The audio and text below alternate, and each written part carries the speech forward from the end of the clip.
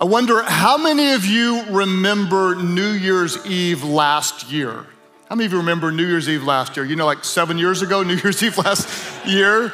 How many of you were incredibly optimistic as you looked forward to a new year? How many of you experienced some disappointments along the way in the upcoming year? I want to talk today about how do you handle disappointments? What do you do when you feel disappointed in God? Some of you right now may feel like God has let you down in some area. It could be that you did everything you could to raise your kids in a way that you thought was wise, and now you've got a child making decisions that is really upsetting to you. It might be that you didn't plan on homeschooling like ever, and now you're in a very complicated season of parenting with your kids. It might be that you had dreams to have a great marriage one day and you didn't plan on being single. Or you are married and your marriage is not where you hoped it would be. Maybe you didn't plan on battling depression or battling anxiety. Maybe you didn't plan on Christmas without so many of your family members and loved ones there. You didn't plan on 2020. Nobody planned on the year going the way it did. What do you do when you feel like God let you down? What we're gonna do today is we're gonna look at Luke's gospel, Luke chapter 2, perhaps the most powerful version of the Christmas story, the birth of Christ. To give you the context of Luke chapter 2, it had been 400 years since the Jews had heard from God. The shepherds were in the field taking care of their flocks, and an angel of the Lord appears to them and says, "Do not be afraid," he said. "I bring you good news." Who's ready for some good news today? He said, "I bring you good news that will bring great joy for all people. The Savior, yes, the Messiah, the Lord, has been born today in Bethlehem, the city of David." What I love about this is if we had needed advice, God would have sent a counselor. If we needed different laws, God might have sent a politician. If we needed education, God would have sent a teacher. But we needed forgiveness, and we needed hope, and we needed healing. So God sent a Savior. Today, a Savior has been born to you. And you will recognize him by this sign. You'll find a baby wrapped snugly in strips of cloth lying in a manger. You will see this sign. You'll recognize him by this sign. What is a sign? A sign is an object that points to a meaning. It sends a message. The sign that God sent was not what we would expect. God didn't send a king in a palace dressed in purple linen with a glowing halo floating above his head. But God sent a baby, born in a hollowed out cave, wrapped in burial rags, a sign that heavenly royalty was born to die. Suddenly, verse 13, the angel is joined by a vast host of others, the armies of heaven, praising God and saying, "Glory to God in the highest, glory and honor and majesty and power to the Lamb who was born to be slain. Glory to God in the highest and peace on earth." Somebody say peace on earth. And peace on earth to those with whom God is pleased. Peace on earth. And what are we gonna see as we read this story? We're gonna see anything but peace on earth. What do you do when you find yourself wondering where God is? When you're doing everything that you think is right, and yet you feel disappointed by God. The title of today's message is When You're Disappointed by God. So Father, we ask today that by the power of your Spirit and the truth of your word, that as so many people are hurting, that we would find comfort in the good news and the power of your presence. We pray in Jesus' name. And everybody said, amen and amen. Today, I want to show you a heart-wrenching story that if you're a Christian or maybe not even a Christian, you're probably familiar with, about a young couple that navigates what feels like betrayal, deceit, and relational devastation. And I don't want you to hear this story like you've heard it 100 times before. I want you to try to imagine that these are very real people that had dreams and hopes and aspirations just like you do in your life. And we're gonna watch as this young couple, Mary and Joseph, they're unfairly criticized, hated, shamed, and humiliated. They have this traumatic birth followed by a nightmare where they're running as fugitives trying to protect their lives from Herod. And all of this trouble and all of this disappointment because they were trying to do exactly what God wanted them to do. Let's modernize it just for fun. Is that okay? Can we have a little fun? I'll tell you the story kind of like it happened today. It didn't happen this way, but you can imagine. Imagine Joe has the perfect proposal planned to Mary. He gets the ring, he takes her out at the sunset, he's gonna propose on the Bethlehem Bridge. He's got the photographer there who captures the perfect photo as he's kneeling down. Mary posts it to her Instagram page. She gets a record number of likes and comments, #blessed. They're incredibly excited with all these big plans. They're gonna get married in May. They're gonna go on a honeymoon to an all-inclusive resort in Rome. They've got plans to pay off the loans from Joe's trade school, and they're really excited about the future. They're gonna live in an apartment for 2 years. Then they're gonna build their own starter home. Joe's gonna do it himself because he's a really good carpenter, and they're gonna build it in a nice suburban neighborhood in Nazareth, and they're gonna expand Joe's carpentry business, and one day they're gonna hire help for him, and the moment they hire help, guess what they're gonna do? They're gonna start having babies. They had plans, just like you would have plans in life. And God interrupted those plans with the most complicated, untimely, inconvenient, seemingly unfair assignment. An angel appears to this teenage girl, Mary, who's 14 or 15 years of age. And the angel appears and says, you're going to give birth to a son. His name is Jesus, and he's gonna save people from their sins. And she looks on knowing, hey, I'm a virgin, like Joe and I have played it straight. How is this even possible? And the angel says, this child will be conceived by the Holy Spirit. And Mary makes the most beautiful, powerful, trusting submission to her God. And she says, may it be done unto me according to your word. She's on a spiritual high. An angel just appeared to her. Can you imagine? She runs to tell Joe. He's gonna be so excited an angel appeared to me. Joe, you're not gonna believe this. Oh my God, I had the most powerful moment with God, and I'm pregnant by the Holy Spirit. You're not even a visualize, you're like barely even laughing. He would be devastated, ticked off, hurt. But first of all, she says, I'm pregnant by the Holy Spirit. So not only are you a liar, a cheat, but you're cray-cray. Like, imagine this. Your girlfriend comes in and says, I'm pregnant and it's the Holy Ghost who did it. How are you gonna feel about that, okay? If you like that, we can't be friends. That's just weird beyond measure. She's on this high, expecting him to be all excited, and he's completely devastated. Verse 18 says, this is how the birth of Jesus the Messiah came about. His mother Mary was pledged to be married to Joseph, but before they came together, she was found to be pregnant through the Holy Spirit. Because Joseph, her husband, was faithful to the law and yet didn't want to expose her to public disgrace, he had in mind to divorce her quietly. Now, if you're paying attention, you might say, this doesn't make sense. I thought they were engaged. Why would he divorce her? Well, the Hebrew marriage had two different stages. There was the kiddushin and the huppah.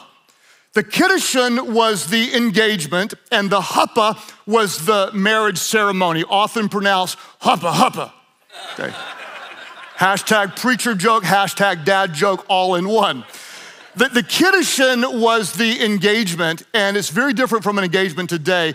This was a binding agreement, and technically you were already married at the kiddushin, and then at the huppah, the ceremony would simply come later.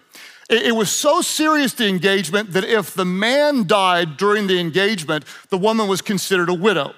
So technically they're married, but yet the ceremony and the gift that you do after the ceremony comes later on. And so if you can just imagine this, they're technically married, but they're still picking colors for their wedding ceremony. And Mary is pregnant in a culture where you now are an outcast forever. And Joseph knows, hey, we haven't been intimate. He's crushed. He's humiliated, he's devastated, he is disappointed beyond 2020. This is like life-wrecking, life-altering disappointment. If you can just picture their dilemma, modernize it in our world today. The invitations have gone out. You've got to call off the whole thing. Worse than the public humiliation, there's the personal betrayal. He trusted Mary. He loved her. He was ready to spend the rest of his life with her. And she cheated on him in his mind. Now what? Now what? Life's over as he knew it. Then think about Mary, just a little young teenage girl who didn't do anything wrong at all, right? In fact, she did everything just right. She did exactly what God had asked her to do. And now her fiance, or technically in marriage, he's considering divorcing her, and she's gonna be shamed and not even allowed to participate in society like a normal woman for the rest of her life. Imagine what she's thinking. God, where are you? I said yes to you. This wasn't what I wanted. I did exactly what you asked me to do. This isn't fair. Now, Joseph doesn't trust me, he doesn't like me, he wants to divorce me. What do you do when you feel disappointed in God? Some of you have had a similar experience this year or in different seasons of life. Maybe this year, it's just as simple as you had big plans. You planned to travel and something you were looking forward to and you couldn't wait to do it, and you planned to travel and now you can barely even go to a restaurant. Or you plan to go to school or back to school, and now there's not even school meeting and physical locations and you're online. Or you planned by this time in life to have someone, right? You didn't plan on being single. Or you are married and you planned on having a better marriage, but this year it's kind of beating your marriage down. Or maybe you planned on having a baby by now, but you haven't had that baby. Or you did conceive and the baby didn't make it. Whatever it is, I'm guessing that in so many of your lives, just like mine, you're facing something that isn't what you had planned. God, I don't understand. Where are you in the middle of my disappointments? What I want to do today from Scripture is try to show you two simple truths that might help minister to you when you don't understand. Two truths that I pray the Holy Spirit will put in your heart and will be good news and bring you great joy during this Christmas season. The first big thought is this, that you don't have to understand the plan to trust that God has a purpose. You don't have to understand the plan to trust that God has a purpose. Proverbs 19:21 is a powerful verse that says, many are the what? Let's all say it aloud. Many are the what? Many are the plans in a person's heart. I have plans, you have plans, Mary had plans, Joseph had plans. Many are the plans in a person's heart, but it's the Lord's purpose that prevails. I don't know about you, but I thank God that he has a purpose. I thank God that people's opinions can't stop God's purpose. I thank God that a pandemic can't stop God's purpose. I thank God that my disappointments can't stop God's purpose, that many are the plans in our hearts, but it's God's purpose that prevails. We see this in verse 20. Mary and Joseph's plans are wrecked.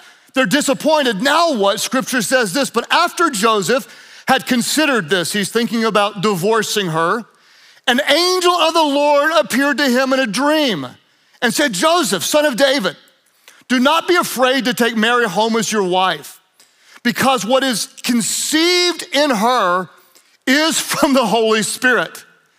And the angel says, Joseph, she'll give birth to a son, and you're to give him the name Jesus, because he will save people from their sins. Wait a minute.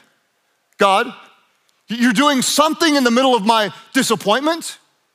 You're still working in the middle of my pain? There's still a purpose in the middle of all the things that I don't understand. You're doing something? Our first thought, you don't have to understand the plan to trust God has a purpose.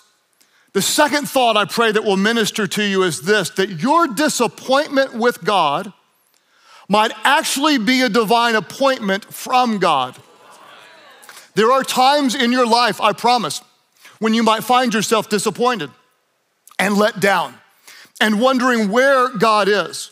And your disappointment with God might actually be a divine appointment from God.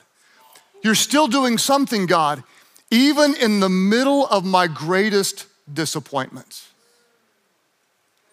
I'll tell you a story that seems pretty insignificant now, but sometimes you know in life when something's happening to you, it feels like all the weight of the world is on this.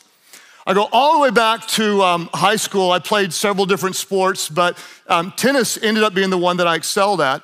And my senior year, I had a plan, and my plan was a good plan. I would win the state championship. I'd get a college scholarship, a full ride from a major NCAA school, and then I would go on to be a tennis powerhouse. It was a good plan. I went to the semifinals of the state championship, and there was one college scout that came to watch me play from a smaller little NAIA school. And I was playing against a guy who happened to be undefeated. He was a good friend of mine, fantastic guy. His name is Jason Shaw. No one had beat him all year. And in front of this little NAIA school, I waxed the court. I mean, I just destroyed Jason, even though he had beat me in the past. And I beat him 6'3", 6'2". In front of this guy, I walked off, and the little NAIA school offered me a full scholarship on the spot. Praise God. I went to the finals where all the big NCAA scouts would be. I was playing against a guy named Mike Hinkle, who was a fantastic player. He had beaten me many times, but 2 weeks prior, I had beaten him, and I was actually favored to win.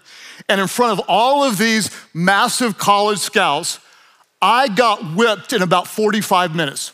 It was one of the worst beatings in my life. 6'3", 6'1", I was barely even in the second set, and I walked out and none of them even talked to me. And I only had one offer. It was from a smaller school. I know you look at this and you go, wow, wow, wow, wow, wow. But honestly, I'm not very good at second. And I was devastated by this. I never planned on playing like small school tennis. I also never ever planned on going and falling into a very hurtful place in my life. I never planned that a gentleman from the Gideon organizations would give me a free Bible. I never planned to read through a Bible ever in my life and be transformed into a radical Jesus freak. I never planned that someone would say to me, you should meet a girl like Amy who's weird for Jesus, just like you. And suddenly here I am at this moment today, recognizing that I wouldn't be married to my best friend and the most wonderful person I know on earth. I wouldn't have 6 children, 3 son-in-laws, and grandkids popping out like popcorn. And I would not be preaching to you today the 25th annual Christmas Eve experience talking about the birth of Christ. And we wouldn't be sharing this moment if things had gone according to plan. You may have some things right now that haven't gone the way you had hoped. This isn't what you had planned. This is the opposite of what you had planned. And I hope you'll find comfort that your disappointment with God might actually be a divine appointment with God. Mary and Joseph were trying to figure things out. What are we gonna do? just when they started to get things together, Caesar Augustus issued this stupid decree. You've got to go back to your hometown to do this census, which was incredibly inconvenient beyond measure. You'll often see, like on a little card or in a kid's book, a little picture of Mary and Joseph riding on a donkey, and it all looks kind of like, hey, that'd be a nice ride. Let me try to give you insight to what this was like. This was about a 90-mile trip on a donkey. Grueling, that would take over 2 weeks of time. Remember what Joseph did? He had to work, make things, he was a carpenter to get paid. That means 2 weeks without any income before they're getting married. This is tremendous stress. And then he had pressure of protecting his pregnant wife-to-be, traveling through a Judean desert where it would be freezing and snowing almost every single night. And they had to go through one of the most terrifying patches where they were in constant danger. It was the valley of the Jordan River, where it was a heavily forested area, and there were robbers and pirates waiting for people like Joe, who had to try to defend his wife to rob them, and they'd have to fight off it. Very common, bears and lions and wild boars, which to me might be the scariest of them all. Where I live, I have seen a mountain lion, which is scary. Even a bobcat's scary. It's like a demon-possessed cat. We have wild hogs where I live. And Joy, who's in this service, was actually chased by a wild hog on a four-wheeler.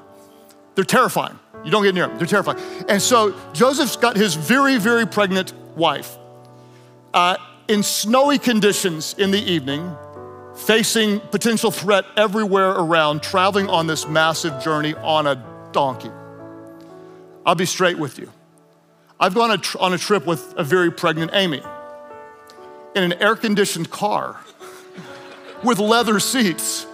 And a 3-hour journey took like 5 hours because she kept having to go to the bathroom. It almost cost us our marriage. It was just a simple trip to Dallas. And Joseph feels this massive pressure, this long journey on a donkey's back. She's having contractions, and he's panicking, freaking out, running red lights on the donkey and such or whatever. And they didn't have hotels.com, so there was no place to stay.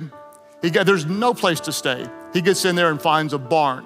And when I say a barn, don't think barn like you think today, like HGTV shiplap barn. Okay, this is a nasty hole in the wall with animals. And she has a traumatic birth with no help in a hole in a cave. And then these gross, dirty shepherds come and want to hold her baby. Now, imagine this. Before they can even get home and finish decorating the nursery, they find out that Herod wants to kill their child. So just imagine that in your world today. Your world today. You ain't got no income because you're not working. You just had your first baby. Everyone's whispering behind your back saying you're ashamed. And now you're literally on the run. All because you're doing what God asked you to do. Peace on earth. Sounds like hell on earth to me. This isn't what I had planned. If you take Mary and you fast forward all the way to the cross, the mother of Jesus, 33 years or so later, the girl who said, yes, God. Without knowing the details, I love you so much, I trust you so much, my answer is yes. May it be done unto me according to your word. And she looks on and sees her son, who's never sinned, never wronged anyone, never disobeyed God, stripped naked, beaten senselessly. He doesn't even look like a human being. His face is so disfigured. And she looks up at her son, her flesh, her blood. And while the creation is mocking God in the flesh, Jesus, the creator, he looks up and says, God, please forgive them. They don't even know what they're doing. And then he lifts up his head toward heaven and he says, Father, I did what you sent me to do. It's finished. Into your hands, I commit my spirit. And the mother of Jesus, who said yes to God, watches her son die.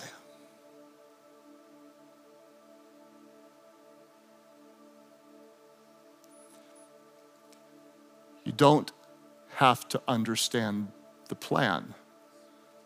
When you know God, when you love him, when you have faith in him, when you understand his character, when you realize just how much he loves you and has plans for you, to bless you, to give you good gifts. And even though you have so many plans, his purpose, his will, it always prevails. You don't have to understand the plan when you trust God has a purpose. And that's where my family lives right now, because there are some things that are really hard for us to get our minds around. Some very personal things that we wish were different, just like you. And we're believing by faith that some of our greatest disappointments might actually have a purpose behind them, that they might actually be an appointment with something God wants to do. This, in so many ways, is the story of Christmas. No one could have planned that God would become a man, conceived by the Holy Spirit, born and wrapped in cloths that were used to bury the dead, as a sign that he was born to die, but God would raise him again. Mary and Joseph had a plan. Mary and Joseph had a plan. I have a plan, you have a plan.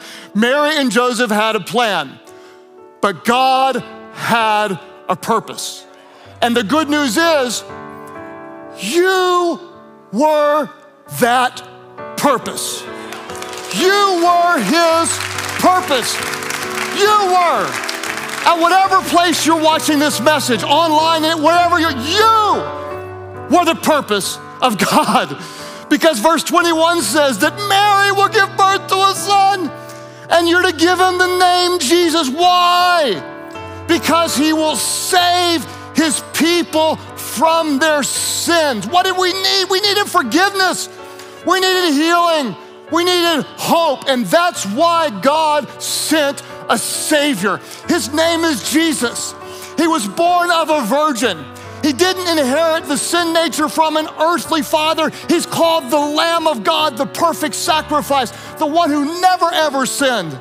So he could give his life in our place, that we could experience the peace of God. Even when life doesn't go as you want, there is a peace from heaven. It's not just a concept, it is his name. Jesus is our peace. And because of the providential purpose of God, through so many disappointments, God's purpose came to pass. And in the middle of your pain right now, and I know so many people are experiencing hurt and heartbreak and loss, we're right there with you. We can trust that even though we don't fully understand, God's purposes are good. His ways are perfect. He is always good. So sometimes you just have to thank him that things don't go as planned. Because Mary and Joseph had a plan, but God had a purpose. And you were that purpose. That's just how much he loved you. So in the middle of the pain, I pray you find good news and great joy. that a Savior has been born. His name is Jesus, and he is the one we worship, and he is the one we honor. So Father, today we ask that you would do a work in so many hearts.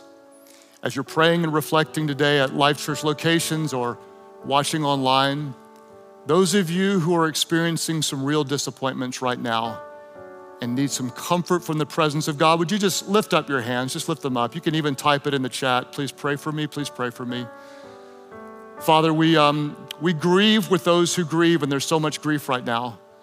But we also rejoice with those who rejoice. And right now, by faith, God, we rejoice in the good news of who you are, your love, your mercy. We pray, God, that as we cast our cares on you, whatever it is, wherever you're hurting, just give that to God. It may be a name, it may be a fear, it may be a burden, it may be a health issue. Just give it to God.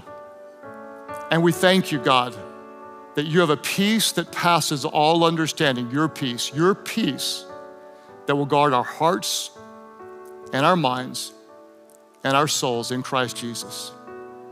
God, help us to put our trust in you even when we don't understand, knowing you're always good and you're always loving, God.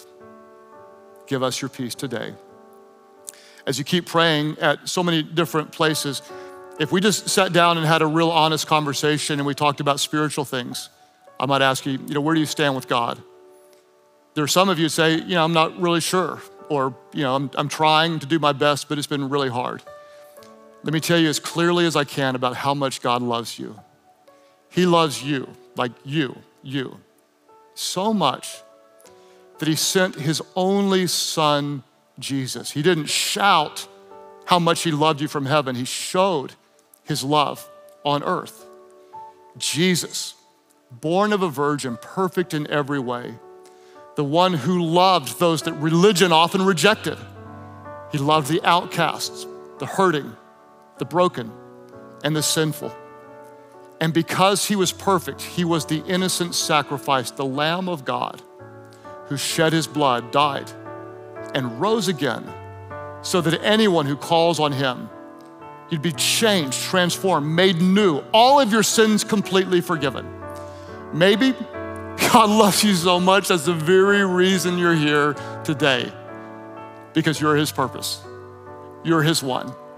Jesus said if a shepherd has 100 sheep and one escapes, he'll leave the 99 and go after the one. Maybe you're the one, maybe you're the one, maybe you're the one, you're the one, you're the one, you're the one. This one is for you. Wherever you're watching today, if you say, yes, I need peace with God, I want his forgiveness, just step away from your sin, turn toward Jesus, call on his name. He'll hear your prayer. He'll forgive your sins. You will be completely transformed. He loves you. That's why you're here. All of our churches, wherever you're watching, you say, yes, I need his grace. Yes, I want his forgiveness. Today, I surrender my life to him. That's your prayer. Lift your hands now all over the place and say, yes, that's my prayer. If you're watching online, just type it in the chat. I'm giving my life to Jesus today. And as we celebrate the good news and great joy of lives being transformed all over the world, would you just pray with those around you? Pray aloud, Heavenly Father, forgive all of my sins. Save me. Jesus, make me new.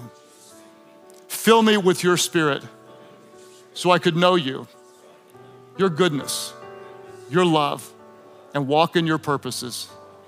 Thank you for new life. I give you all of mine. In Jesus' name I pray.